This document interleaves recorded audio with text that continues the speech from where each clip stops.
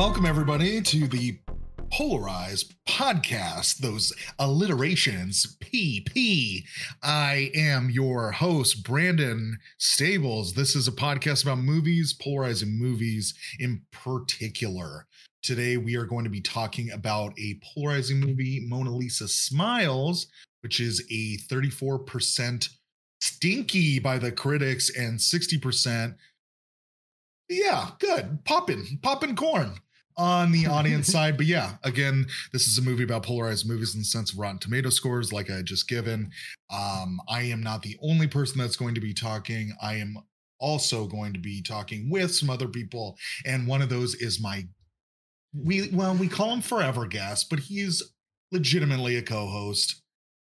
Everybody, warm welcome for Hello, it's me, the James. I'm the forever guest. I'm back again for another rousing episode of the Polarized Pod, where we get into polarizing movies. But the hosts, me and you, Brandon, we're magnetizing. Yeah, we're the hostess with the mostest, And today's a great day to record a pod, in my opinion.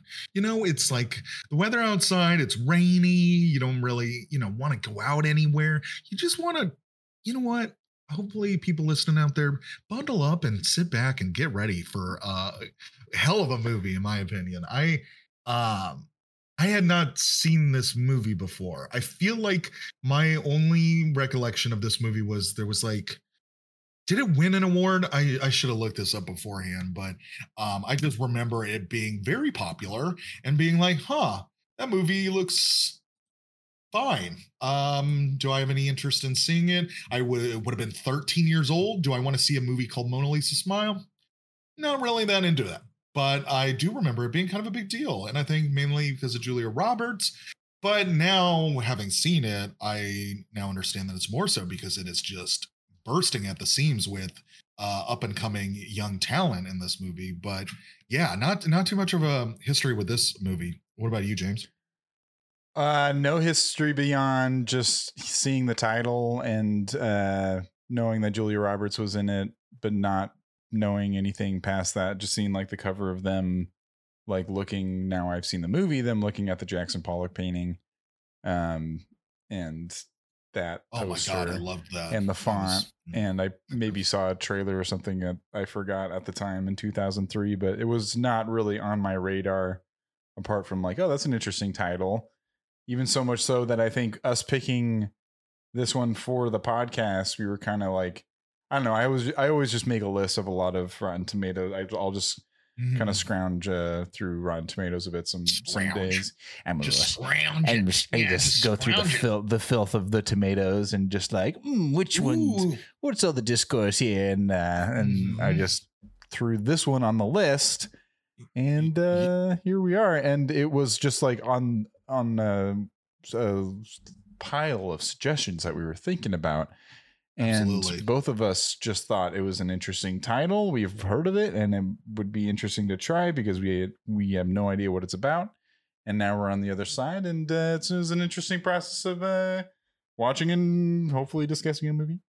Yeah, absolutely. And then we're not going to be the only ones today talking about this movie. I want to bring in our guest so we can get her thoughts in general, but also her history with this movie, if she has any. I would like to intro into the pod Miss Cara. Hello. Hey.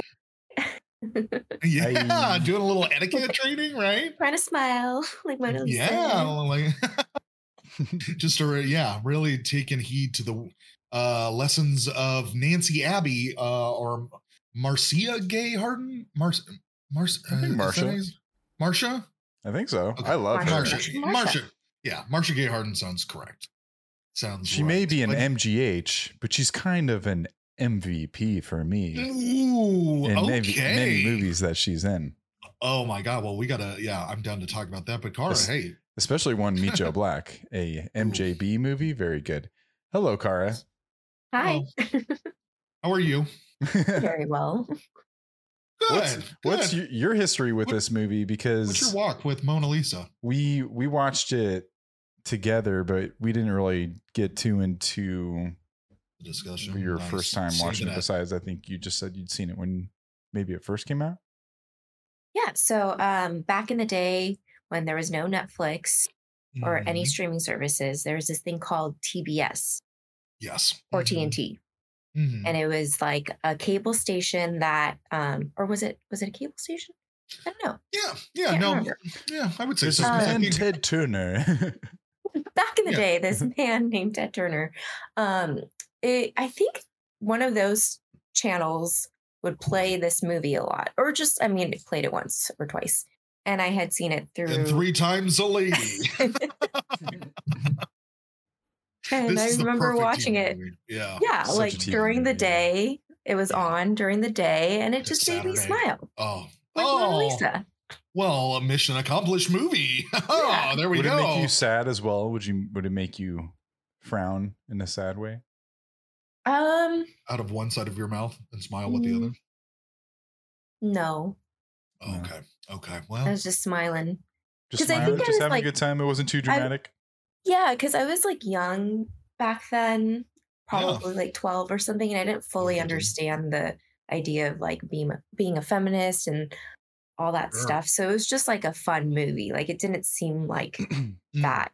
Like the going to school together, like the coming of age side is definitely a big part of it. Oh my god, yeah, I'm sure.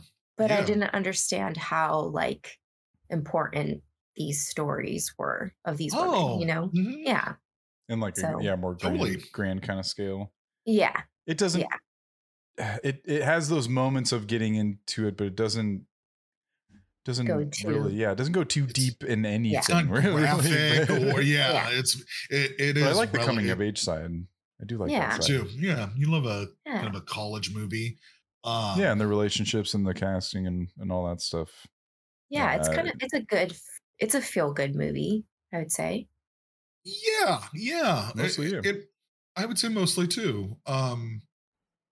It is the ending, not to jump all the way to it, but I'll just make the point because of, kind of what we're talking about now, but like it is feel good in not a sense that everything is going to necessarily be okay.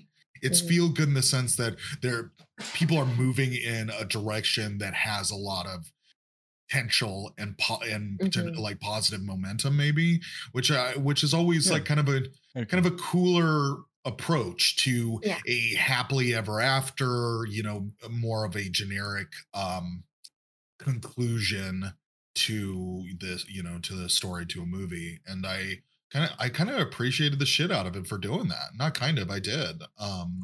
Everyone has their arc and there's some growth for everyone. Yeah, like you said, it didn't get too deep and there wasn't too much like drama. I mean, there was, but like not like nothing super, super horrible happened. Little pops. But like because the way that it does, it would be a little bit of the criticism of just how it's handled with Kirsten Dunst and how that's relegated to her is kind of tough for her as a character, and you do feel bad for her, but how it's portrayed in the movie is a little the like blunt force objects of dealing with emotions in a movie rather than a little more subtlety. But that's I mean, absolutely fair. Yeah, because I mean, to start getting into the plot of it, it's like it is pretty like if you were to like kind of take a step like or like kind of not let the movie's like guilty pleasureness of it get to you and with a more critical eye, you're like a lot of this stuff is like really ham-fisted and signaling from like a mile away. Like you have an idea of like how everybody's gonna kind of have their dramas in this from very early on in the movie. Because it's just that first scene of the classroom, man, just really sets up like I'm this type of character. I wasn't crazy I'm about this that. one. Yeah. It's a lot of that's when it came off like unnatural, and it almost would seem like in certain instances like people weren't in the same room together even talking to each other because it was so overly scripted in a way where people were just, now I say my thing and now you say yours, rather than like it being congruous together. But students just knowing everything and then like just downplaying the teacher in such a way was such a weird, unnatural way of introducing the two. I get that it wants to set them at odds, but the way that that happened just was strange. Is very strange because, yeah, I mean, what we would arguably be used to is the teacher is not confident in her ability to communicate the subject or like, you know, the curriculum or whatever, but it's not, but the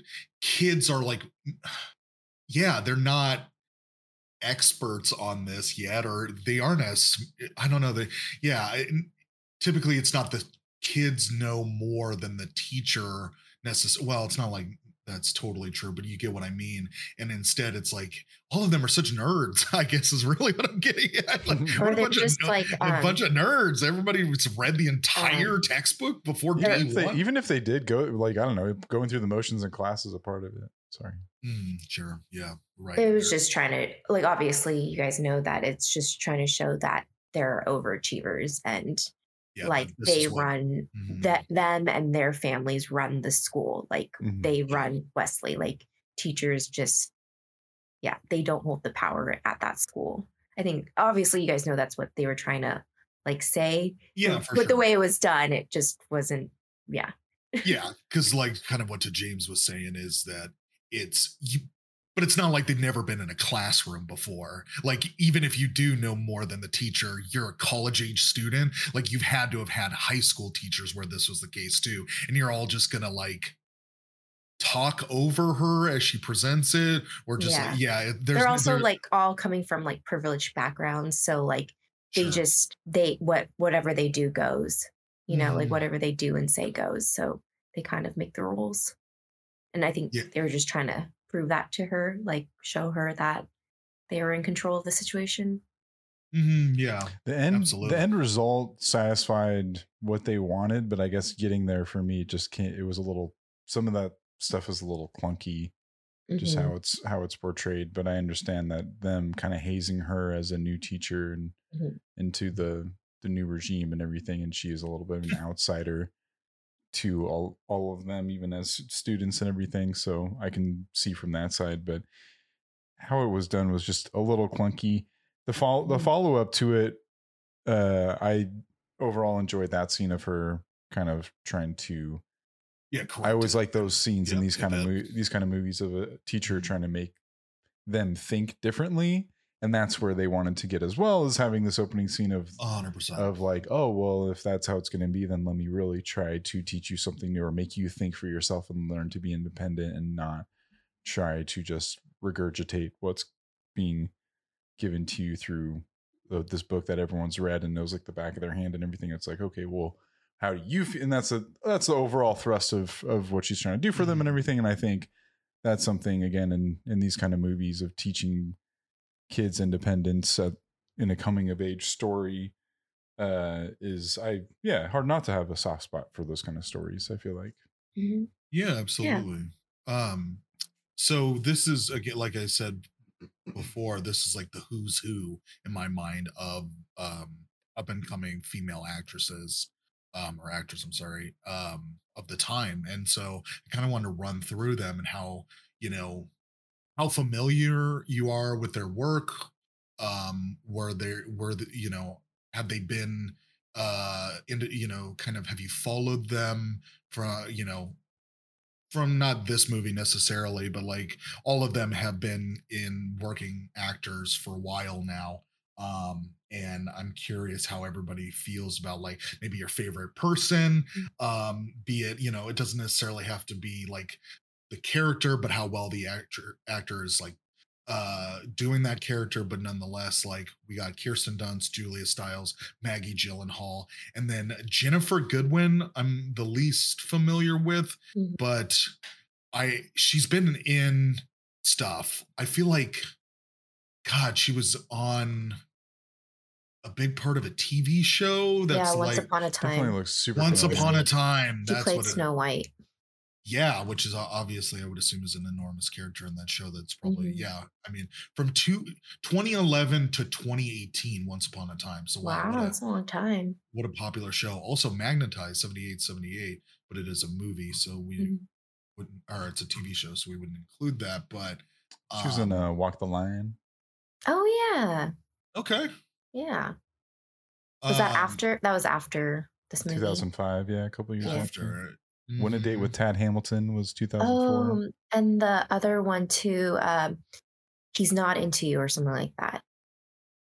Where like yes, he's just he's not just that not in, that. yeah, he's just Yeah. not into you. Oh, I or whatever. remember. Oh my god, In a yes, single yes, scene. yeah. Oh, Yeah. totally. I don't know if I really liked that movie, but I did see it. Mhm.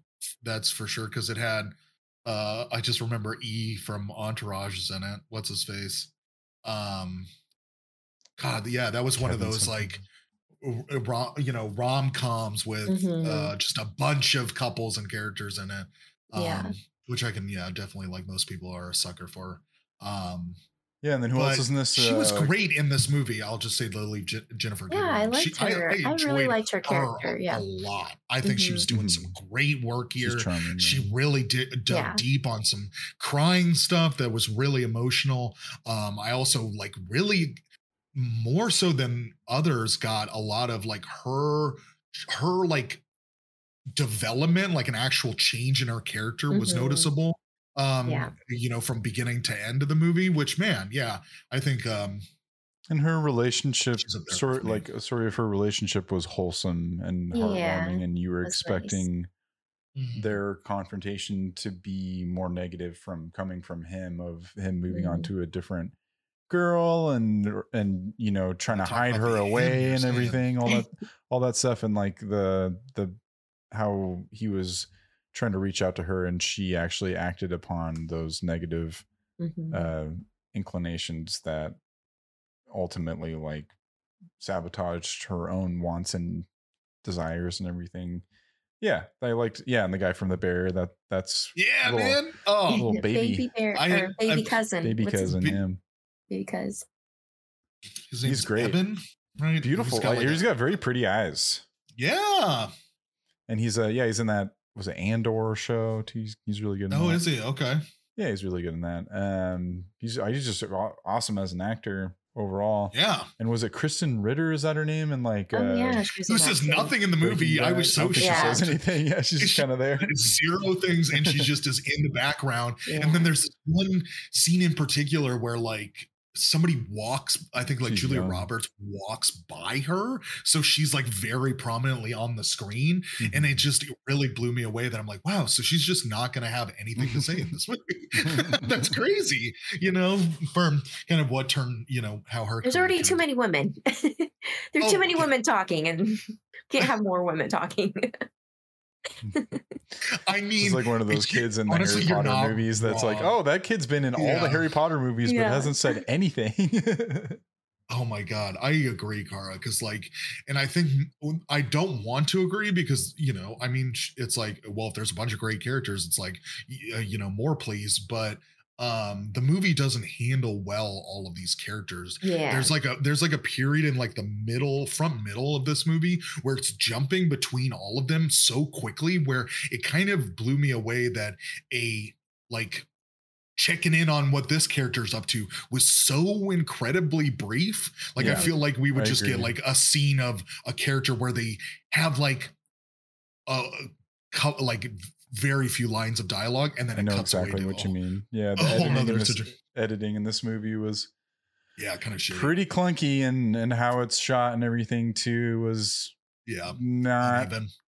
great, and not, or just like uneven, and just the way that the cuts and at which point that they would cut and how the shot would be composed was a little iffy at some parts. And I know Cara and I even were just like commenting on when like, or Cara, you commented on when like there was like a crane shot or something that was overlooking a nice part of the campus, but it just wasn't composed in a way that there was focus on any object. It was just all like It was there just in the nothing. shot. Yeah, it was just kind of just, and then it cut away and at a weird point of it, and it Yeah. just seemed kind of forced in rather than purposeful. However, I did like some of the lighting in this movie, and I'm wondering if that's a combination of like glowy, like morning light mixed with shooting on film on a bunch of beautiful women's faces. like and the campus kinda, seemed really beautiful too. Like, I don't know, just the light on their faces just looked so nice and glowy and everything, and their complexion and all that. Maybe that was a part of it, but I don't know. Yeah, like the morning time on the campus, and it was a nice campus and all that stuff too. So maybe it just looks good for those reasons. But I'll give it that credit. There's something about this time that was, maybe it's missing like the little bit of that filmmaking sort of feel, a little bit warmer sort of tones. They didn't get enough like shots during production, and like they just needed to like fill in little missing things to show passage of time, and just I know what you mean. Like the editing didn't feel, or there was just a lot of unnecessary scenes that didn't really do anything other than like show time passing, I guess. Yeah. A little check in with every one of the characters every now and then, and it would be like a floor. Like there were a couple times where I'm just like, what was the point of that? Like, why did we just just jump over, show a little something, and then jump away? And it's like maybe for characterization or something, but it didn't. It didn't, and then anything else going on. It just was like also this, but didn't propel anything.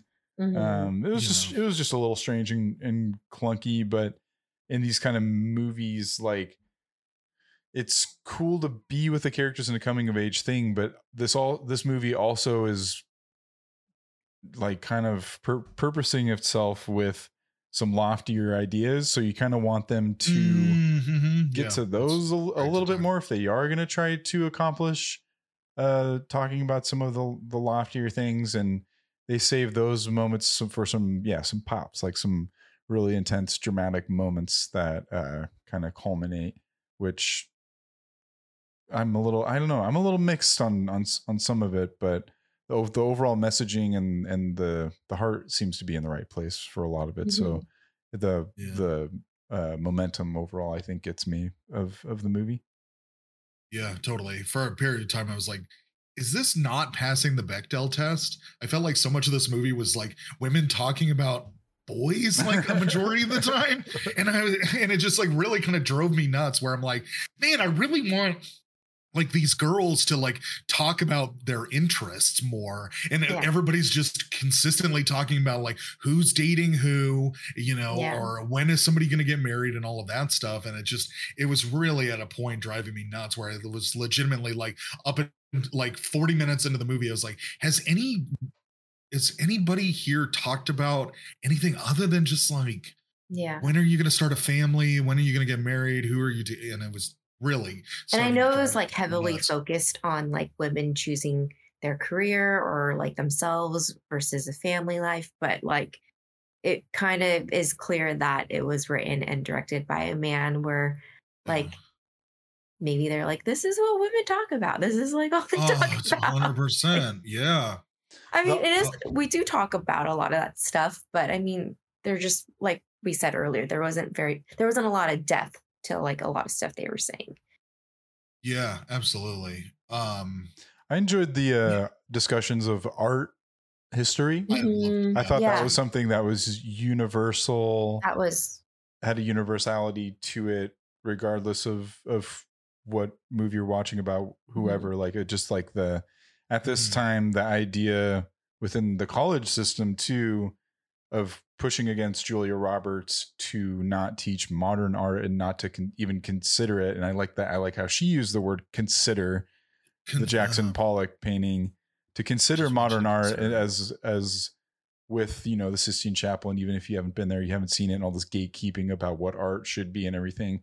That was a side of this movie that I wasn't sure what I wanted more of. It kind of does a little bit of everything it says on the surface, but that is an aspect of it overall, not to want to change the movie or anything, but that is an aspect that I liked. It is a little ham-fisted when she shows all the, the propaganda and the advertisements of women. That's a little ham-fisted, but also her point is really valid. Oh really my God. Well made, and everything is just very like in your, yeah, but I mean, it's a good, and I like the idea that they're using advertising. It's like, is this art? And trying to question what art is. All that stuff. I think was I was globbing onto a lot. Yeah, Did you those guys? were some of Did my you guys favorite enjoy moments, that? Yeah, like mine too. Yeah, like I agree. when they were talking about art, and I liked her relationship with Julia Stiles' character. Like, I know there wasn't that much like progression from her character, but like anything, she's like a very normal woman, like that.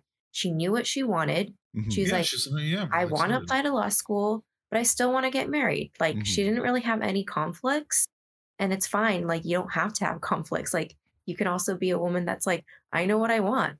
Yeah. And her Totally. relationship with Julia Stiles, or I mean, with Julia and Julia, Julia and Julia, they both, I don't know, it was just nice to have like that woman mentor in her life. And I liked that relationship a lot, because it's okay. Like, you don't have to like, there doesn't have to be conflict. It's okay to be a feminist and still want to do what people would say is not feminist, and like get married and all that stuff.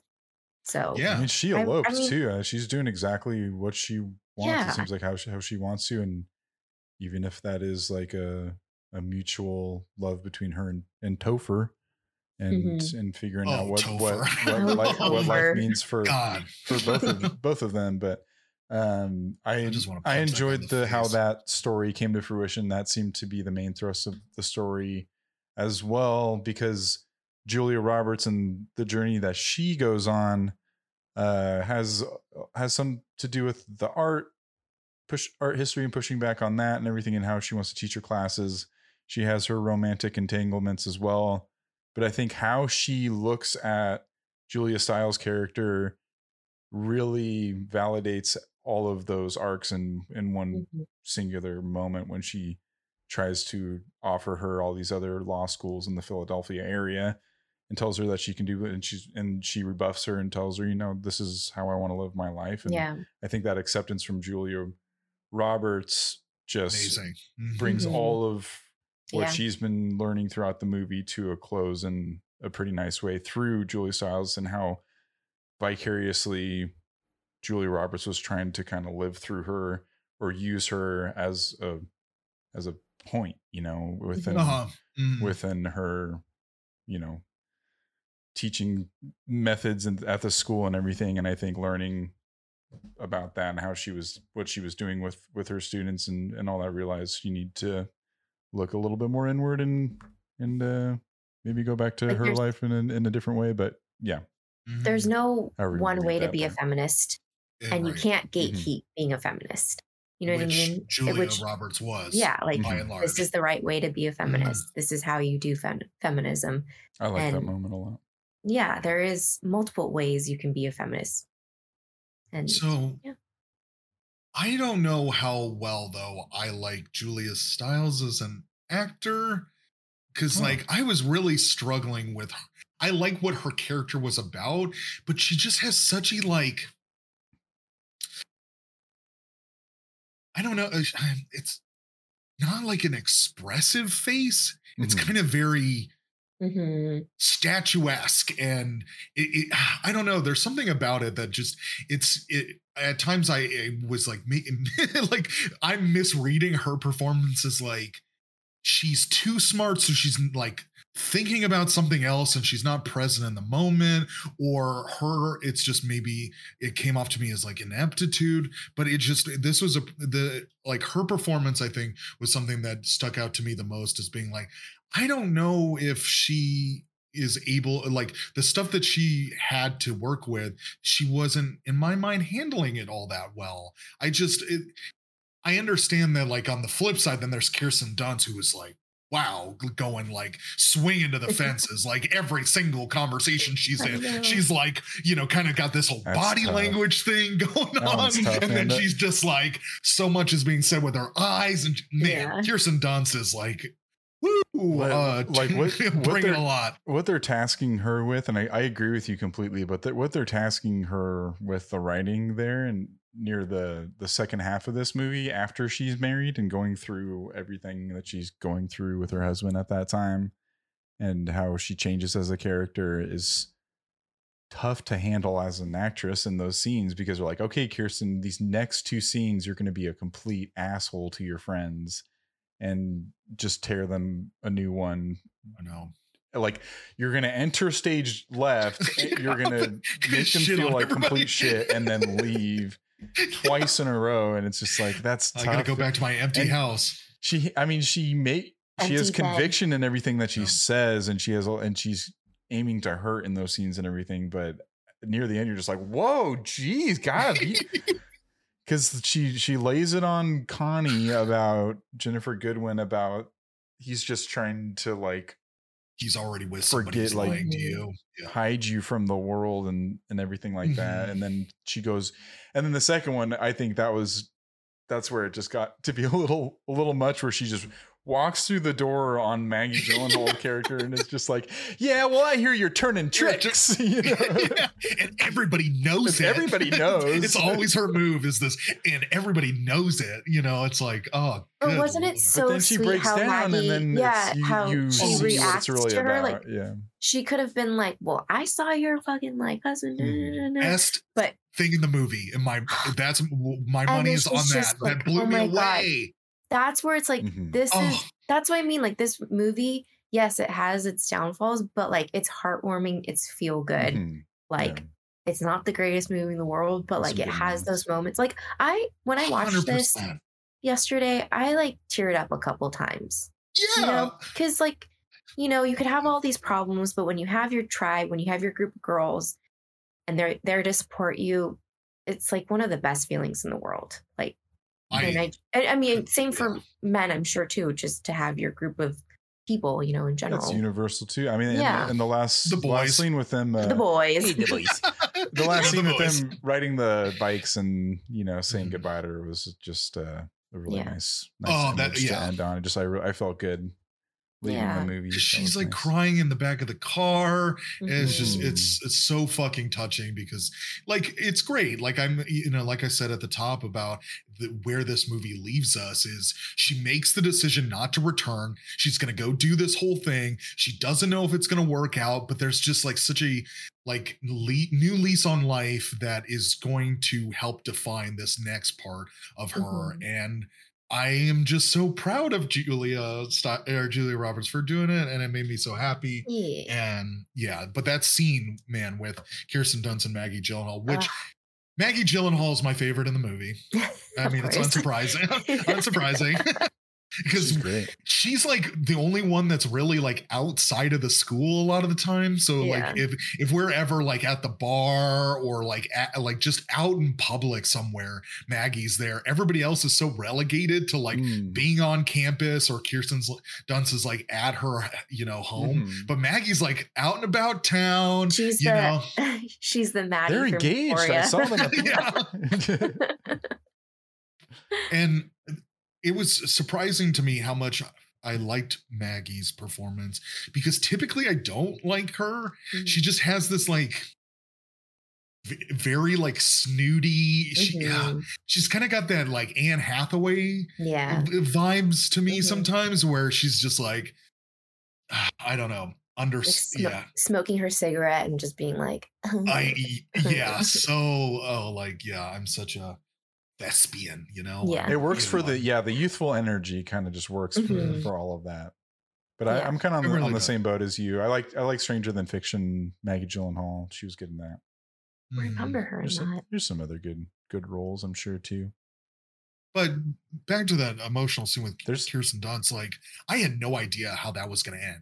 Like because the editing of this movie, where Maggie was at in her like journey, I was half expecting like she's in a really tough spot too. Like she's gonna fucking like she's gonna punch her. I like, seriously thought it was gonna break out in a fight, you know. And then for that to happen, it was like made me kind of like other earlier parts better, because it seems so like smart and nuanced. Like she's sleeping around with psychology professors. She's into psychology.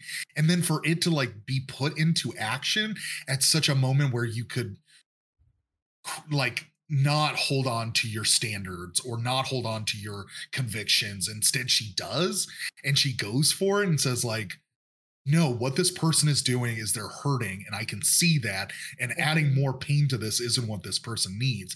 They need compassion and love to get through this, because that's obviously something that's missing. And man, I was really like choked up and blown away. Yeah, I was so relieved, because I was worried that it was going to get melodramatic and escalate the drama in a different way, and I was happy and overall relieved to see it take that turn.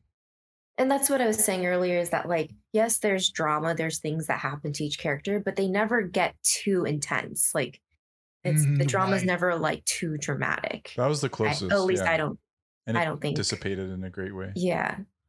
Yeah, it really kind of, because I mean, this movie could have been, they get in a fight and then it's reconciliation of that, right? Yeah, it's more feel good. I would say this movie is more leaning towards more feel good than like it being this tragic, dramatic. Julia Roberts makes some like stands as a teacher to illustrate a lesson of showing the ads and then showing the Jackson Pollock painting, but the drama between her and the students is only at the beginning of the movie for that one scene, and then past that, they are all on the same team, apart from maybe Kirsten Dunst writing a few schmear pieces in the papers, little yellow journalism. And so fucking annoying. I was like, why is all of this like stuff with the school administration being so predicated on a student writing a fucking op-ed piece in a paper? Like, why aren't we, if you're really gonna, big part, everyone's picking up the papers every like, also too, because I really loved Juliet Stevenson, the teacher who gave or nurse, maybe, I don't know, like the person, the woman that gave the birth control. Like, I loved her. Like, she was awesome from jump. I was like, oh, she's got like such a cool, interesting vibe. And then they kind of just do away with her so quickly. And I was like, fuck, man. So then it just kind of left me being like, she got fired because of hearsay and a bunch of like, where was the like, I don't know, kind of trial or some type of like legitimate evidence and shit that came to light. And it kind of fed back into this whole thing of like so much of Kirsten Dunst's like influence on how things were going with like Julia Roberts' like, you know, relationship with the administration. All that was all just like, so one student is bitching and moaning and we're going to be like, she comes from a powerful, like they were talking about how the alumni basically rule the school. So like, she comes from that alumni family, and then she's married to the guy whose like parents are keeping up with the Joneses. So they all like influence the school more than anyone else. 100%. The actual Joneses. Actual Joneses. Yeah, those are the Joneses. I get that, and I know that this is a weird nitpick because I'm like, I want the movie to be longer. I needed to have some type of like round table where they're like, okay, so here's the evidence and this is why and all of that stuff. But anyways, it all kind of fed into like, God, Kirsten Dunst's character is such a little fucking shit. And the ability to be able to shuffle people away who don't think the same as you and aren't on the same uniform way of thinking as the rest of the school catered to the dynamic of what the school represented and what Julia Roberts represented coming in there and everything, and being able to illustrate that, if you get them to think too independently or on their own, then they can just shuffle you away very easily. But it's a bummer. I mean, I was waiting for that to come back in a way as well. In my mind, I thought someone was going to get pregnant because there was a lack of birth control contraception and right, totally. Like Maggie Gyllenhaal or something and Dominic West were gonna have a little absolutely. little baby Bill Dunbar and baby Bill McNulty. Man, we got some good looking older men in this movie. That John Slattery. It was cool to see Mad him come Men in and The Wire. These yeah, big, it's like, big wow, guys. man, you got Dominic West and John Slattery. Rules, man. Slattery fucking rips. I love that guy. Yeah, he was such a Sex and the City? Yeah. He played like a politician that dated Carrie. Cool. Very cool. But yeah, I didn't care for like any of Julia Roberts's relationships. I'm like, I don't really care to get into her like love life. Like, I just want her to be like invested in the students. Like, I don't know. I didn't want to know about her relationship with Dominic West. I mean, John Slattery was I'm glad that she didn't at least end up with either of them. Yeah. That's kind of right. But she did leave, huh? Yeah. It didn't it didn't nothing really came out of it besides just her. Well, people came, James, but I get what you mean. I did. Julia Roberts and Dominic West, and apparently Julia Roberts' husband at the time was like on set during the lovemaking scenes between her and Dominic West. Oh, why? So, which was barely anything. Because he worked as like some second unit director or some shit. I don't know. He like worked on the movie. Weird cuckold situation going on. Yeah, so he was just sitting there like, I don't know, Dominic, I might do it a little differently. But don't ask me.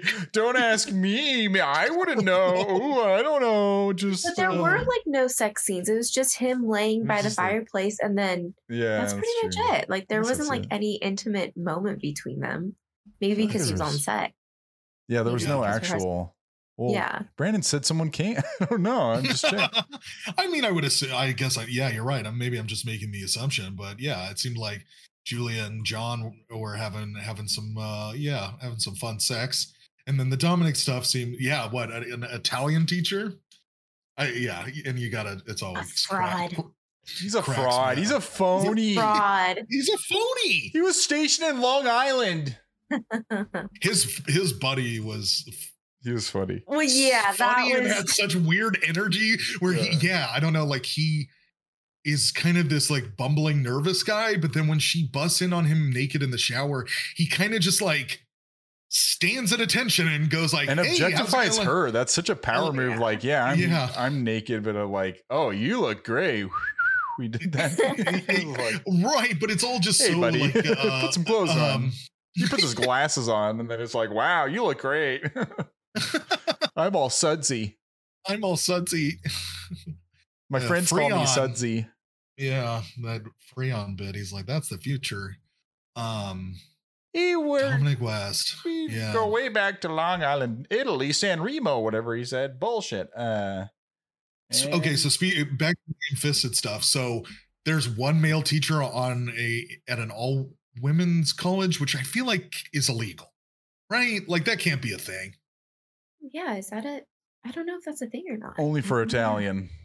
Only if you're only for the love language of Italian. Good looking as Dominic West. Yeah.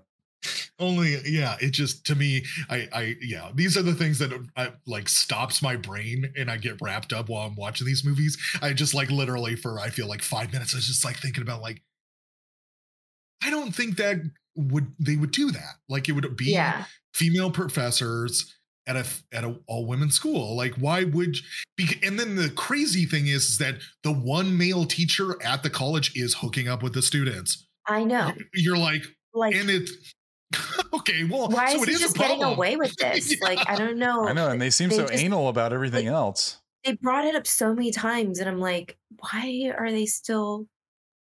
He doesn't get punished or anything. He's just like, don't do that.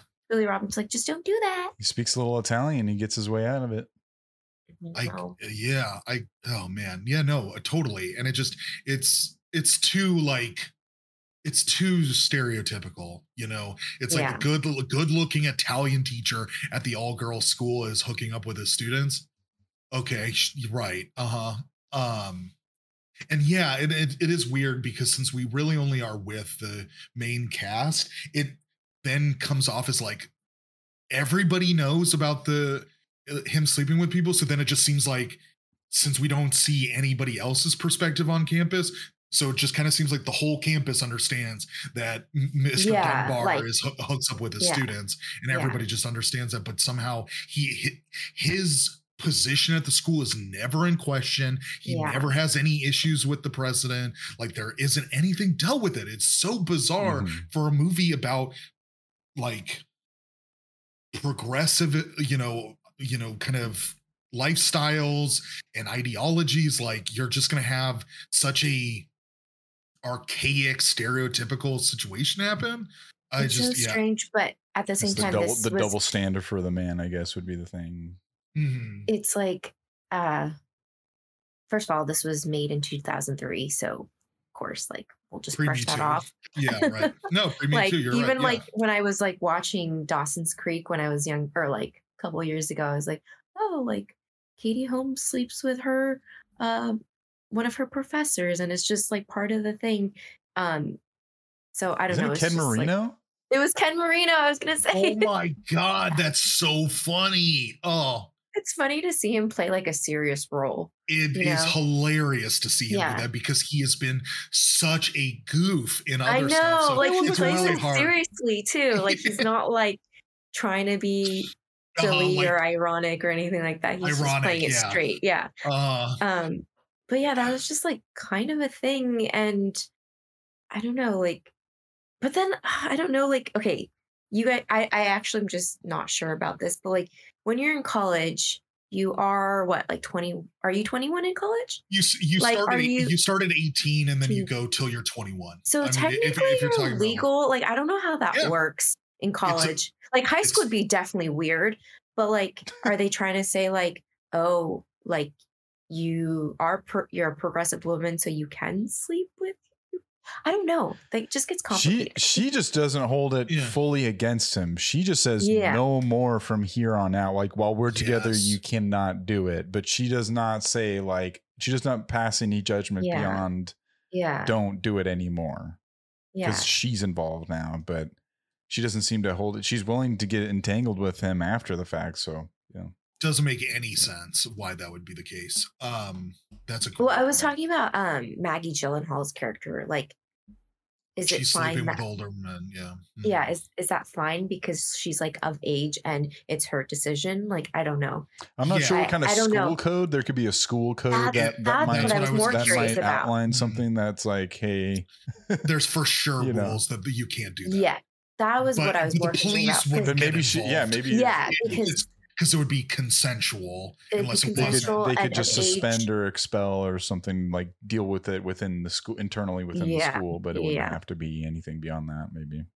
But even like in the movie, like everyone on campus seems to know and they're getting away with it. So maybe, I don't know. Yeah, it's really poor. Yeah, it's a poor job by the movie to have that be a thing, because some sort of consequence or coming of fruition to that at some point at the end for him. Yeah, make a stance. Could be something that would be nice of him losing his position, but maybe that's it. The fact that he doesn't, it's a point in itself too, is that he gets the double standard of being able to do whatever the hell he wants while the women get scrutinized more. But it doesn't take the efforts to illustrate that point too far either. So whatever. But I think the stuff with John Slattery too was left much to be desired in like what the point that was being made, because he is established as like, I will live here with you. Like, I will go, uproot myself, go follow you, all of this. And then she just like immediately is dismissive about it, and then it ends really abruptly and really kind of ends off screen almost, like the official ending of it. Obviously it's like alluding to that, leading up to with the bar scene and the engagement and all that stuff. But it's like, I just really didn't understand. It's not that I didn't understand, it's just I think the movie poorly handled what that was supposed to represent, of like, right, she's not going to settle down, get married, or change her life because he wants to do that. But again, it's just weird that you kind of establish that he is so willing to work with her on whatever it takes to get there. to a degree. I understand that like he is proposing without her really expecting it. So there is a little bit of like, is he as considerate to her, like where she's at and all that? But I don't know. It just came off as like weird that you would establish that he is such a like so in love and so willing to change his life and accommodate, and then that causes her to just drop him like so quickly. I don't. She's Maybe a free bird. I just wanted John Slattery around more. Maybe that's what I know. I'm getting at. I know. I did enjoy him in the I'm movie. like, damn it. You got rid of Juliet Stevenson and John Slattery so quickly. Definitely could have been fleshed out more, and him showing up after 3 months and immediately doing that maybe set her in a different way. But it could have fleshed out a little bit of more like confronting her reasonings of letting that relationship die when it possibly had the possibility of that marriage commitment. Is that what scared her? Is someone can confront her about that and have her actually be a little bit vulnerable about those feelings? Instead, she just kind of goes on a rebound, and it's never really addressed beyond that. And she's just kind of in a state of motion, but there's not a lot of resonance on some of these more dramatic things. There's kind of blow ups here and there, but it doesn't resonate in a lot of the other things. Yeah. But should we kind of Marcia Gay Harden, Topher Grace? I feel like we haven't really talked. I love Marcia Gay Harden. She's an amazing actress. I think just this is a role that maybe she's typecast into a lot of ways, but then also the part of it is that kind of, like obviously the housewife and everything, and that kind of, like church lady. I think of like the fog or the mist or whatever, the mist, and she's kind of like crazy church lady in that one. And sure. I think that side of it of, she is maybe straight lace housewife sort of type A person, but with a lot of her characters, there's this underlying either sadness or sort of discontent. Or she's not fully convinced into her own line of thinking, even though she expresses it and how things should be. When the way that she portrays that little subtle being off is really great in a lot of performances. And I thought her at the bar with that bartender was one of the highlights of her performance in this movie, and amongst others. But her getting a little shit face and kind of revealing the truth of her husband of not being really dead and just running off without her, and but then she still holds him with such reverence. Is such an interesting sort of dynamic of a person of having it for a movie that does have a lot of like one-dimensional sides of it with the characters. That was a moment that was a little bit more complicated in terms of how she processes her emotions and how she's still her ability to rationalize her in her mind and hold this man to such esteem, and her just by mere fact that she married him kind of puts her in a higher place in her own way too. But then her being able to just hang out and watch TV and enjoy herself, and Julia Roberts is like, let's go out, like let's do something. She's like, it's school night, like let's watch TV, this sounds fun. And Julia Roberts is trying to force her to do something that she doesn't really want to do. She is content with what she's doing at home and how she's living her life. And that was another lesson I thought for Julia Roberts, to be like, hey, maybe freedom isn't what I want for everyone else. It's freedom is what they want for themselves. And she wants to stay home and watch I Love Lucy. And I can't really blame her. Even though Lucy's a commie.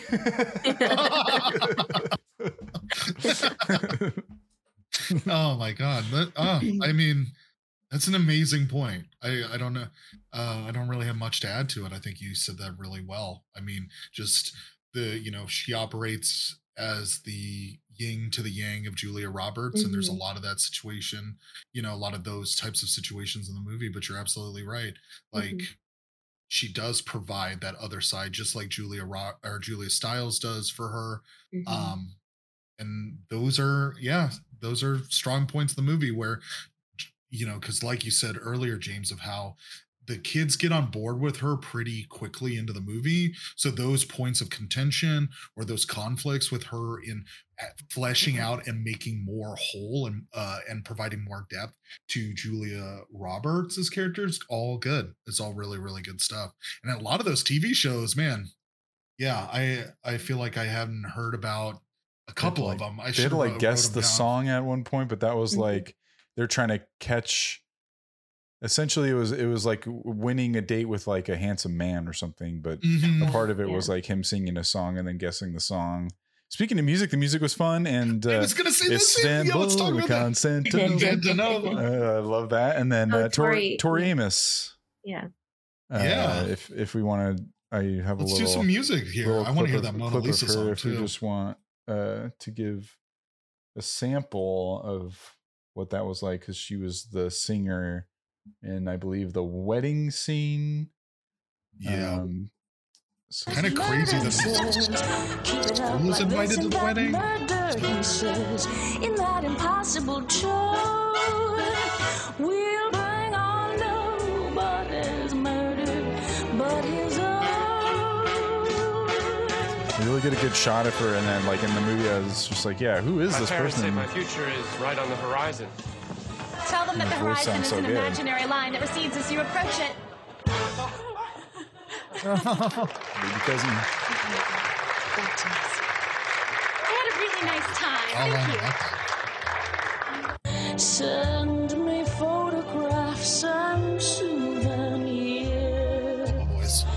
Just remember when a dream appears. She's too good for you. Maybe you're right. Yeah, this whole scene, she's just kind of singing in the background. It's kind of crazy. Like it goes on for a while. He's got married. He's got a wife and kids and a mortgage. Her drink is a man. You gotta love that. Yeah, Tori Amos, and some fun music kind of strewn throughout. The score, I guess, is the okay. Music really pops, and I think it's because the score is just so generic. Yeah, the score is kind of it's very like pull off the shelf. I have a period piece movie in the early 2000s, late 90s. Like, yeah, we got the B-sides from Cider House Rules. You think that'll work? Right. Absolutely. October Sky. Yeah, all of those movies, just like, yeah, I don't know, fucking Dead Poets, maybe. Yeah, that kind of thing. I mean, you mentioned Topher Grace. He was good.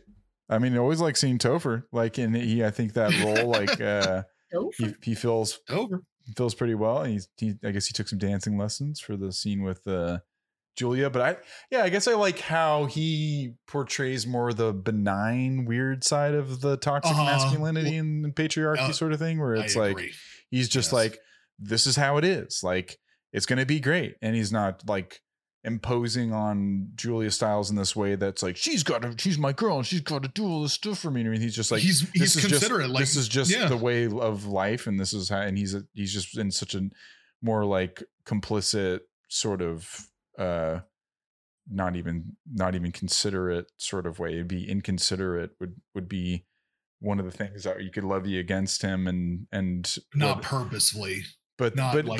Then once she confronts Julia Stiles about it, she's like, no, this is what we agreed upon and we wanted to elope, and that's what we decided. So I don't know, you never get a moment where Julia Stiles ever says like, this is not what I want. So it's hard to really levy too much against him, but there definitely is a part of him that's wrapped up in the times that this is occurring in the gender roles of the time. I mean, Topher, man, is just good at playing that. I don't know. It's the way that he talks. It gets to me where he's just, it's like his, God, I'm forgetting his character on that 70s show. On that 70s show, but he's got this, he's a confident guy, but a confident idiot. And simpleton. A simpleton, just kind of like, I like that side of him. Yeah, me too. It's because there was plenty of scenes in the movie where it showed him being considerate. It's not like you got the idea that he was really controlling of Julia Stiles, which, I mean, that's to the credit of the movie, because it's a lot of the times this movie doesn't, I don't know, I would argue doesn't handle all things that it's trying to do very well. But I think setting up his character in that way, so you don't really think about, Topher being like quote unquote controlling of Julia Stiles, and you really can kind of believe that Julia Stiles is a partner and an active participant in the decision making that she's talking about going on, as opposed to like, because it's very close in proximity to a very poor relationship with Kirsten Dunst and her husband, and so there is a little bit of muddying of like, men are making decisions for women, and that is a problem that this movie would like to address. Whether it does it fully well is, like we've just been talking about this whole time. But I don't know. I think Topher does understand the assignment well, and it is overall, I don't know, kind of funny. He just, his energy kind of like, he's like a golden retriever. He's just like, right. Oh, she's beautiful, isn't she beautiful? Oh, she's so wonderful. Oh, she's the best. You're the belle of my ball. He doesn't like know what's going on. He's like not aware of the dynamics, but he just like shows up and he's like, hey. It's just like, oh. One of the introductory scenes of him is at this wedding, I believe, where he and the boys, they're like, all the girls are like, look so well put together and beautiful, and they're having conversations and everything, and the men are sweaty, have their shirts all like pulled up and everything, and they're throwing around a fucking thing of bread as a football. And they're just inside. God. They're like, oh, go long. Oh, no. And it's just a piece, it's like a thing of bread. And then he's like, Topher, come on, I'm going to introduce you. He's like, hey, how's it going? Oh, you're so beautiful. Oh, wow, what a beautiful day. Oh, throw me the bread, Jeremy. He has no problems in life, no strife. No, yeah, I know, man. He just, I don't think he could understand if you would actually like sit him down and be like, "Hey, buddy." Yeah, so some real shit's going on. Shit. That's so funny to think about him. Just like, nothing's going wrong with Topher Grace's character in the slightest. He is just like, no one's told him no his whole life. The wind is fully behind him, just pushing him along in life, and everything's just like, this is how it is. This is how things go. No one's ever told me he's got a beautiful, smart girl that's like, and he's got his like best pal, and they're gonna like and be happy foursome together, married and have kids, and their kids are gonna be friends, and then and he loves a vanilla ice cream cone from Soft Serve. They give him the dog with a side of Wonder Bread. Puppuccino. One puppuccino for the guy in the bag, and just like roll them down the window in the back. Hey, it's Topher. It's Topher. Get him a puppuccino. I'm down for a puppuccino. I'm down to go into some reviews if you guys are. There was one thing I can't be remiss to mention is I thought it was so funny to me how all of the guys at the all boys school react to a girl over like in their dormatory. It just cracked me the hell up because no girls around. These guys are such dorks. Like, they are such dorks. Like, what are you talking about? They're trying to bang the door down on your guy. Hey, you can't have a girl in here. It's like, hey, dork, get the fuck out of here. Yeah. Oh my God, that drove me nuts. At least the girls had the cool like little hangout where you had to raise your hands in the air and solemnly swear you're up to no good, and they had a bunch of booze. Yeah, girls are cool. Okay. I mean, in comparison, I want to play the cello. That would just look fun. Those to just like cooler than those guys in that dorm. Be hanging out, and you just got a cello there. You just add dramatic effect to certain things you were saying. Like she would do. She's like, "Why do you have to be so difficult?" thought that was so funny. I love the cello. God, I want to. That's the best part of the whole movie. Number one instrument I want to learn one day. Why are you always like this? She's like Kirsten's being like an asshole or something. Like, can you just lighten up? And like Jackson Pollock scene, I thought was, I guess, like we haven't mentioned too much about that. I thought that was a strong point in the movie, and I really again loved how she told them. Good. That's all you had to do. You don't have to, whatever, I'm paraphrasing, but you just have to consider it. You don't have to do an assignment. You don't have to do nothing. You just have to consider it. And I love that. And I think that message is something that was a coming of age thing for me of recognizing modern art and to consider it as with anything else that's ever occurred in history, and be putting it on the same level as everything else, and embracing the time that you're living in and the trendsetters of your day as something to be excited about and to recognize and consider everyone's choices in life. Just don't judge someone because they don't choose the same thing as you or have the same values as you. Just consider it. Just consider why they are like that and why they want that. At least try to make that your default setting. Sure, you can consider it not like choices being made, and and from there on whatever. But if you start from this is more of a neutral thing, I'm going to just consider it as a thing that exists, then I can stack my own opinion. I mean, that is really such a healthy thing to do in life in general. One thing I'll say about the Jackson Pollock is I love fucking modern art so much, and it blew me away again. I feel like this will probably happen multiple times every time I just consider Jackson Pollock as an artist, of what year it was when he was making art, when he passed away. It is so contemporary that you're like, wait a minute, he made that in the late 40s? Like, what are you talking about? Just the lack of convention, the just pure expression. Like, oh my God, I had to look it up again of like, wait, for some reason I was like, no, Jackson Pollock was making art in the late 60s. Like, that's when he had to be making art. It's not. He was making it in the 40s.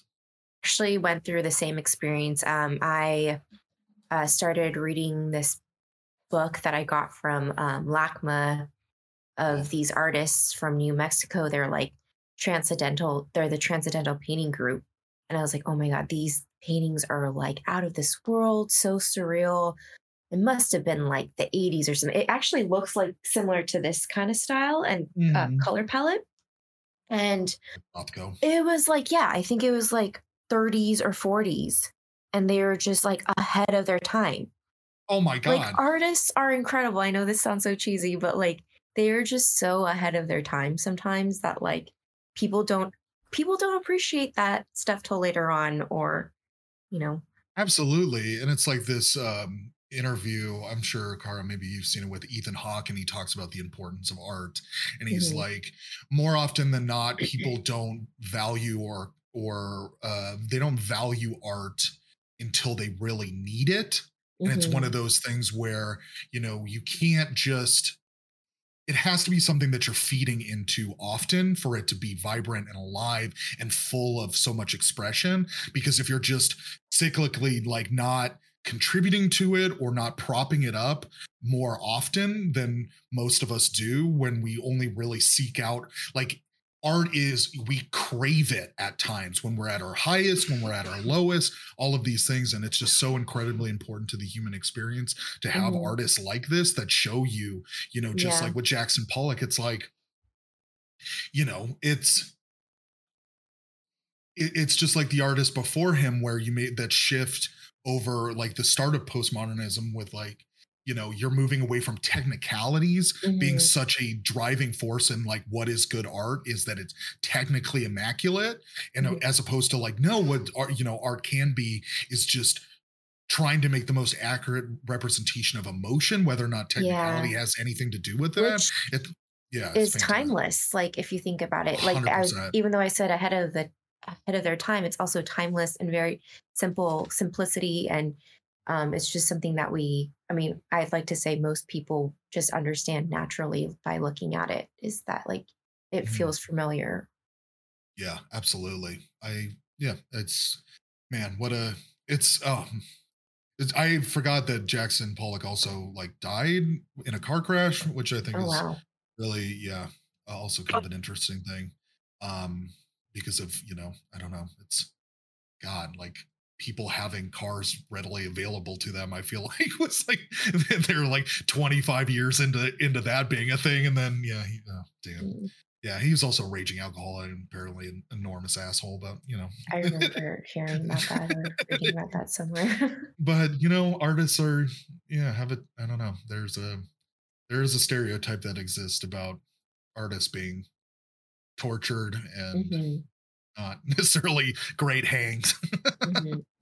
But man, yeah, Jackson Pollock, cool guy in his art, not in his personal life. Cool guy as an artist. Well, let's see what some people have to say about this piece of art, the Mona Lisa smile. Should we start with some critic reviews? Are they reviewing the art or the movie? Yes. Like, what is art, Kara? Come sit down. I'm considering it. Did you read your supplemental material before coming to this podcast? This is grotesque. Is it art? You may Is it art? The grotesque side. Man, what did this Julia person... Roberts, like, even though Andy Warhol is not in like making, like, I don't know, maybe he was making art at this time, but like he's not who he was until later past this movie. But man, the point she was making with the advertisements is so, just all of it was a case for why Andy Warhol would be a thing, is just because I can't remember what the line is, but talking about like, aliens or like people in the future, like looking at this period of time in art and identifying advertisements as like, or it would be synonymous, like art and advertisements would be the same thing. And I can't remember exactly how the quote went, but it was just such a like pretty salient point as to, what would end up being, Andy Warhol's whole thing of, understanding that very well. And Banksy too. Yeah, and Banksy too. Absolutely. Did I mention that I'm Banksy? Anyways. Well, we all knew that. We'll start with David Anson from Newsweek. Says it's PU rotten because the critics gave it a 34% average poopy doopy snoopy meter on the Rotten Tomato scale. David Anson says, the cartoon notions of the 50s and snooty Easterners say more about Hollywood cluelessness than about the period the film condescends to. Lacking the courage of its own vulgarity, Mona Lisa smile is as tepid as old bathwater. Ooh. Nev Pierce from BBC.com. Do you think that bathwater is Jacob Elordi bathwater, or what do we think? Oh my God, settle down. Nev Pierce from BBC.com says it's devoid of enjoyment, intelligence, or interest. 1 star out of 5. From Elizabeth Tamney, Chicago Reader, 1 out of 4. Roberts asks her students rhetorical questions. What makes art good or bad? Who decides? But the movie answers them as canonically as the syllabus Roberts abandons.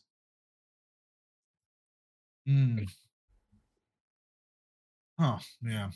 Yeah. From Claudia Puig, 2 out of 4 from USA Today. Rather than being a fascinating exploration of a much more constrained time in our social history, the film simply feels anachronistic. Yeah. It is interesting to think about, just from, if you were to, like how critics write about things. A movie about art lacks a lot of artistry, and it's like the way that it's presented or shot, it's just, I don't know, this for a movie that begs a lot of questions, what is art, and challenges that conception and notion, there is like almost zero kind of that mentality applied to the yeah, the filmmaking of this, it's pretty crazy to think about. And then we'll do one more from Tom Long, Detroit News. Gave it a C. Tom DeLonge? Tom DeLonge. Hey, it's Tom DeLonge here. Where are you? Where are you? He's like, I did not like it because there were no aliens in this movie. Would not watch it. I give all movies that don't have aliens a C out of 5. Tom Long says, an underachieving film about how much women can achieve. Featuring actors of such potential seems more than a bit cynical, even by Hollywood standards. Let's see what the audience has to say now. From a 60% 60% from the audience, they liked it a bit more than the critics. Let's check out some scores. We'll start with Glenn Wilkinson, 5 stars, titled Great Movie. I love this movie, and I teach art appreciation at our local college. I use this movie to teach students about stereotypes, and through art, we can learn from our past and each other. It is much easier after they watch the movie Pollock and then see his work in this movie. It's a great film to start a dialogue. Highly recommend A+. To start a dialogue. From Abigail Brissett, 5 stars, titled This Movie is Extremely Brilliant. I feel so bad that I've only just. This movie is extremely brilliant. I feel so bad that I've only just seen it. I'm 21, working to pay for medical school. I've been feeling discouraged and felt like settling for something less or perhaps take the easy way. But this movie have moved me to tears and action. Women building up each other is truly the best. I will make sure to share this with my younger sisters if my future holds it. My very own daughters.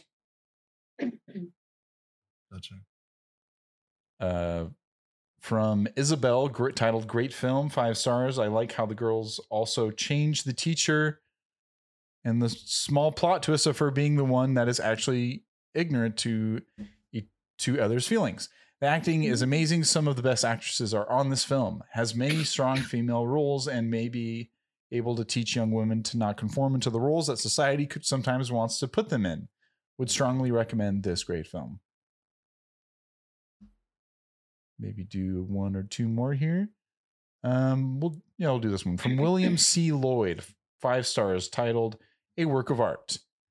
I am amazed to have read reviews, including David Denby's in The New Yorker, that completely miss the main point of the movie. The women's choice thing, 50s feminism, is the plotline on which to hang a story, but the movie is about a teacher of art history who, it's hard to miss, teaches art history, and thereby helps young people discover themselves and the world. It's about the necessity of art education, and that necessity includes great music too. But for that specific notion, we have the equally wonderful Mr. Holland's opus. Oh, okay, William. Oh. All right, William. You can't just end the review with a different movie, William. Yeah. I don't know. There's a lot I've noticed from here on these reviews that seem to be from teachers. There's another one here from Melissa Hardman. As a female professor, I can relate to this film. If you're a teacher or student, this is a must-see. This was set in the 50s, but it's surprisingly relevant to what I see in the classroom today. Wow. Oh, yeah. Yeah. The teachers seem to enjoy, I would imagine too, just to be able to tell a bunch of know-it-all punk-ass students to think a little differently about their own stuck-up lives. No, it's inspiring, I think, from both sides. From if you see yourself as someone who has to try to encourage someone to be themselves, how do you teach that? How do you tell someone to be independent and be themselves in that sort of way? And to be independent and do what they want to do, and to shape their minds that way. And so from both sides, whether you're a young person watching this movie from a coming of age side, or you're an older person watching it, trying to figure out that dynamic of things. And there's a little bit of the love life, and there's a little bit of everything, but Yeah, I think it's kind of a pretty fluffy, nice TV movie. In terms of like the polarization and why people are kind of disagreeing on it, I think it's clear that the critics are craving for something a little deeper. And I can kind of, I feel like, field both sides and understand where the critics are coming from there, but it's not enough for me to completely hate it either. But it's not enough for me from the audience side either to like be raving about it. So I think that's a little preview into probably where I'll lie, but I'll leave it to you, Cara, if you want to start off our own review process here. Yeah. So give it a schooler. I think, yeah, I also see both sides, and I think overall, I think it's just a feel good, heartwarming, movie you can throw on when you just it is kind of empowering and uplifting in a way too. And I think the movie itself, the main message is actually not about the art, but like about just considering. I think William really wants to watch Mr. Holland's Opus again. I think he's thinking about that one. Yeah, it's more about considering all perspectives of life and art and all that. So I think that's kind of the main message. And I like to live that way too. So I resonate with that. And yeah, I don't know if I would care to watch it again anytime soon, but yeah, it's like it could be kind of considered a cozy movie.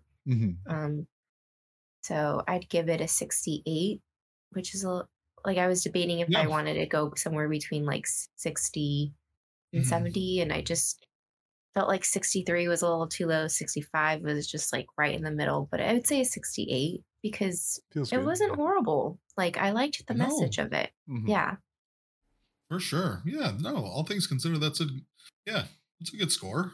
Yeah, and I love Julia Roberts. Like I'm a 90s baby, so I grew up watching all her movies, and she's just like a warm blanket to me every time I see her on screen. Like there's just something so comforting about her that like, yeah, maybe this wasn't her best performance, but like it was still so comforting to see her on screen. Like I felt like she was like giving me a big hug. Oh, totally. Oh my God. She's such a like approachable. She's just such a like grounded. Yeah. Like she is presence. Like a movie star that like I think of like of my time, like of like growing up. Like she was one of the big movie stars that I just, like Tom Hanks and all those types of people. Like they're just remind me of cozy times. Totally. Yeah, I get. Yeah, man. James, me, you. Either way. Us. Together. Together. Constantinople. Istanbul. Constantinople. Mona Lisa. Mona Lisa. You gotta love a movie song title thing situation. Yeah, I ended up enjoying this movie a lot more than I weirdly thought I was going to. I don't know, for some reason, since most people haven't really talked about it, I thought this movie was going to be really long and boring and bad. Because there's, the cover alone has like has that not all of them, but most of them on that. And so, yeah, I don't know. I was a little concerned about that, but then after watching it, I was pleasantly surprised in a lot of ways by this movie. I thought there was a lot here that I was like, oh, that's what this is about, and I'm here for it. Yeah, I mean, I think a lot of my criticisms and why I wouldn't rate this higher or maybe watch it, like too often is, I would say, mainly is the directing of it, the way this movie like looks and how it moves through stuff. I don't know. It's kind of crazy to me because I always say that Goblet of Fire is my favorite Harry Potter movie, and I love the way that that's structured and what's going on in that movie, and it's the same director. That's what I thought. Okay, yeah. When I saw interviews with him, I was like, I'm pretty sure he did one of the Harry Potters. And this movie, it's some like the critics were kind of giving it shit for. I agree with them that for a movie about art, this is not very artistic, and it's like in how it is made or presents itself or visually, whatever. So yeah, I don't know. We've said by and large most of the stuff that we had issues with, or I had issues with, whatever. So yeah, I'm like at a 65% is I think where I would put myself on this. It's not bad. Yeah. Yeah, I'm going to be right there with you guys. There's a structure to this movie that I think in a way Kara is cozy, and you do kind of know the broad strokes of where it's going. Where I was surprised were scenes like the scene with Kirsten Dunst and Maggie Gyllenhaal, where that made me relieved in one sense, but like that I was in a place with a movie that was able to be a little bit more delicate with some of those things and wouldn't just resort straight to yelling and screaming when the drama was going to get intense near the end of the movie. And I was a little concerned that it was headed there, and ended up being a softer landing. And I appreciated that from an emotional standpoint. It didn't force Julia Roberts to end up with anybody. It gave power to Julia Stiles. Julie Stiles, is that her name? Julia Stiles, yeah. And there's I thought it was not super interesting to look at. Unfortunately, this movie, there was some lighting that I thought was nice in certain places. Beyond that, it was serviceable at best. Yeah. I forgot to mention that I loved watching the costumes. Costumes are great. I think that's like what made me enjoy it a little bit more, was just like watching all the costumes. Definitely agree with that. Especially like kind of winter, kind of warm, or sorry, the warm clothes, whatever you want to describe it, cold weather, and having I don't know, then even some of the college attire and stuff like that of that time period of them wearing all their funny little hats to graduation and stuff like that, and how loose Maggie they were, kind of like when they would kind of be hanging at home, and how especially a character like Maggie Gyllenhaal would just kind of like roll up the sleeves or whatever, and that kind of thing when she was wearing pants. More so than the other girls. All that fulfills the characters in interesting way. And there's some dead ends with some of the subplots that don't end up really paying off and doing a lot for me. But overall, great cast and some good performances that carry you through a coming of age story where a teacher is heralding this group of young girls into their future in a time period, and a period piece as well, which I tend to have a fun time with period pieces if they're done in a way that I never really question, like, ooh, this is like a set, or this doesn't feel real. It's like, no, this is really, they filmed a lot at the school, and the costumes were good in that way. And I'm going to join you guys in the 60 range. I'll do a 62, right there with you guys. And I think it very much works as like a TV movie. I would see why it would be on TBS or TNT or something. And if I were at a hotel or something and it was I might flip through it and stay on that for a bit and flip on and come back. I don't know. We'll see. But for now, that's where I'm going to leave it. And I'm happy to say that I watched it. I don't know. Yeah, me too. Yeah, all in all, for not knowing anything about it. And I think if you do know something about it, it's going to be that teacher kind of movie, like Dead Poet Society or Emperor's Club or whatever. Then you'll kind of know generally if you're going to be into it or not. Thank you, Kara, so much for joining us. I was going to say, there was this other thing. There was some drama with even the school too. I was just going to mention some of that, so much so, like the Wellesley School. Once the movie came out, there was like some people that were upset. Like the alumni was upset with how like the teachers and the people who were a part of the school in the movie were portrayed. Wow. and they were pissed off about it, and it made such a stink about it that the president president wrote a letter in January 9th of 2004. Maybe I'll read you just a little bit of it here, just in her response to everyone's feelings about the movie after it came out. We've been hearing from many alumni who have been feeling pressure to defend the college and the quality of their own education against the distorted and demeaning portrayal of our alma mater in the film Mona Lisa Smile, released over the holidays in movie theaters across the country. Several alumni have asked for help from the administration in their efforts to set the record straight. The loyal support of alumni as vocal ambassadors for the college is an indispensable ingredient of Wellesley's continued success. With that in mind, I want to update you on steps we at the college have been taking to cushion the impact of the film and offer a few general observations about the situation from where I sit. First, it's important to keep in perspective the fact that the film is a Hollywood fantasy set in an imaginary 1953 to 1954 academic year. The authors, two men, conducted research in our archive and set the screenplay at a fictional Wellesley College. Our name is in the public domain and we could not have prevented its use, and we tried, which we didn't.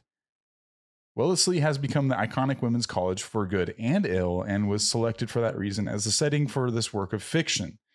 Second, we had no control over the film, no influence whatsoever on any editorial or artistic decisions. The movie, to a far greater extent than the screenplay we originally read, characterizes the college as rigid and hidebound, and the students as rich and spoiled. This creates a foil against which the Julie Roberts character, an art history teacher from California, can attack the conservative mores she finds at this elite and stodgy college in icy New England.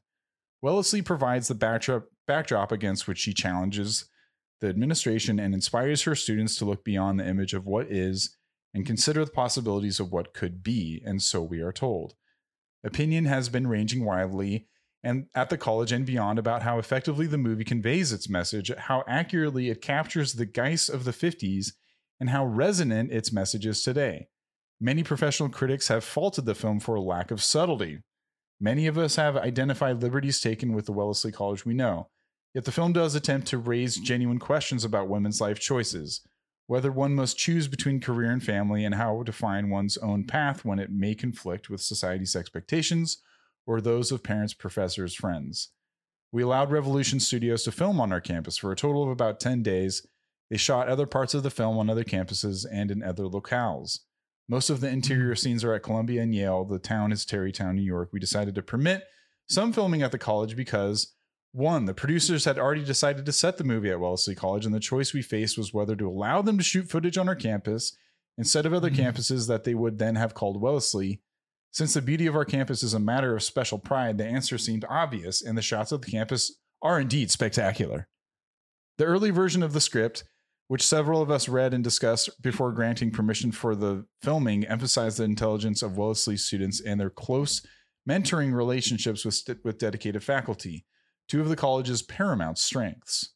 I'm going a little long here, but they're really well put together, like, I don't know, kind of statement, you know? Yeah. It's really just, they bring up the Time magazine review, and this is where it starts to get into, like, overall. I'll read this last part. All of this is good. All of this is to the good and bolsters my confidence that the movie is unlikely to do us any lasting damage, whatever we may think of it. I do very much regret, however, the distress it has caused many alumni, and especially alumni who were students in the 50s. And I'm grateful for the many op-ed articles, interviews, and letters to the editor through which Wellesley alumni all across the country have been speaking out to correct the historical record and standing up for the college. And at one point, she even mentions there's been an uptick in applications to the college and people wanting to come. So she's like, whether it's actually doing harm is tough to say because we're actually becoming more popular. No, if anything, but I'm sorry if it's inaccurate and if it's hurt anybody's feelings to be portrayed that way. Sorry if I went a little bit long there, but I thought that was an interesting side of polarization that applies to this podcast, because people that had the movie made in a part about them were not happy with how it turned out. Some maybe were, and So much so that they had to go through this whole statement and very legal sort of way of expressing everything. But it is funny how there's like very passive aggressive digs at things, like whether the movie was subtle enough. And in the parentheses was like, this movie was also parentheses written by two men. Really. Yeah. Just, so I was trying to like, dig at the movie and every chance it seemed like it could, but then also recognize that it's giving them attention and they're appreciated. It's giving attention. Thank you, Cara, again for joining us. That was just another little side of things, side tangent. We appreciate you adding a side of this that was desperately needed, which was from a woman, and it would have felt weird too to have just two dudes just like you guys talking to Mona Lisa Smile. Yeah. And this was a movie that we had nothing knew nothing about going in. And thank you for coming in and helping us just add that perspective, which was sorely needed a lot on this podcast, to be honest. But not for this next movie. We're gonna have a different sort of feel for this one. Arguably the opposite. Arguably the complete opposite movie we will be doing next week, which will be Die Hard with a Vengeance. 1995's Die Hard with a Vengeance, rated a 59% by critics, 83% by audience. In this Die Hard sequel, Detective John McClane is now divorced, alcoholic, and jobless after getting fired for his reckless behavior and bad attitude. He is called back into action, however, when a cryptic terrorist, Jeremy Irons, takes New York City hostage in a lethal game of Simon Says and refuses to speak with anyone but McClane. Teaming up with street-savvy electrician named Zeus Carver, Samuel L. Jackson, McClane dashes through the city, trying to stay one step ahead of a murderous plot. So we'll see. We'll see how it stacks up to Mona Lisa Smile. Cara, if you want to join us, you're more than welcome to. Otherwise, always welcome back. Yeah, you're always welcome back. I think I'll watch Mona Lisa Smile again. Too? Oh, Mona Lisa Smiles with a Vengeance. Mona Lisa smiling again. Smiles back. Smiles back. Brandon, anything else you want to add before we? No, I think we're all we're let's giddy up on out of here. I got nothing. Mona Lisa, thank you so much for joining us. Everyone out there, reach us on twitch.tv/polarizedpod. We're streaming live, or send us a line at gmail.com/polarizethepod.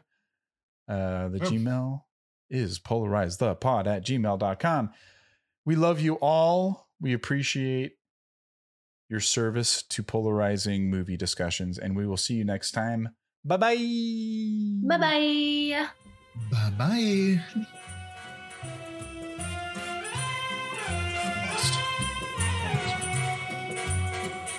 Oh God. Okay, I'm gonna leave.